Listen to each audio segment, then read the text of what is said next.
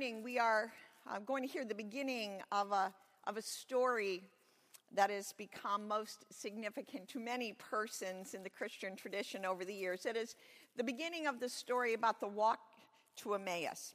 It's found in Luke chapter 24. As the story tells us, this is the first time that we'll hear a word from Jesus. But that will come in a little bit. So it's the evening of the first Easter. And there were two walking. And it goes like this.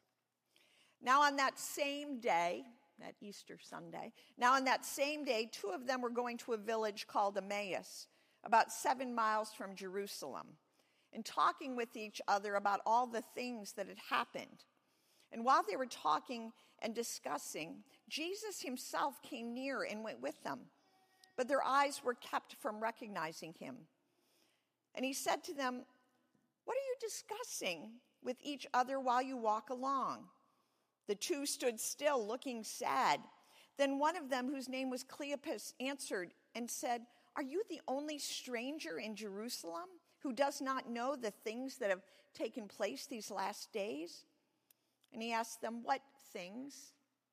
They replied, "The things about Jesus of Nazareth, who was a prophet, mighty in deed and word before God and all people, and how our chief priests and leaders handed him over to be condemned to death and crucified him. But we had hoped that he was the one to redeem Israel. Yes, and besides all this, it's now the third day since some of these things have took place. Moreover, some women of our group astounded us. They were at the tomb early this morning, and when they did not find his body there, they came back and told us that they had indeed seen a vision of angels who said that he was alive. Some of those who were with us went to the tomb and found it just as the women had said, but they did not see him." And then he said to them, "Oh, how foolish you are, and how slow of heart to believe all that the prophets have declared. Was it not necessary that the Messiah should suffer these things and then enter into his glory?" And then beginning with Moses and all the prophets, he interpreted them, all the things about himself in Scripture. This is the word of God for the people of God. Thanks be to God. Amen. We're stopping the story there for this week. Next week, we'll hear about how the disciples, these two, Cleopas and companion, had their eyes open to see Jesus.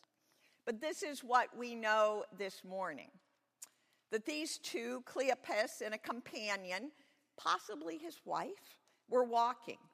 And they were talking about all that had happened, and Jesus came along and walked with them. Has that ever happened to you? Has that ever happened to you? That while out walking outside with a friend or alone, you have felt Christ's presence with you. You've been touched by a spirit of God, a wonder about creation. Have you ever felt Christ's presence in the breeze, in the sun, in a bird chirping, in the sight of a cardinal, or an animal large or small before us? Out walking when we feel the presence of God. We know in our hearts and our heads the truth of what we're going to hear now in Genesis, that when God created the world and all that is in it, every single day about all of creation, God said, "It is good." And so,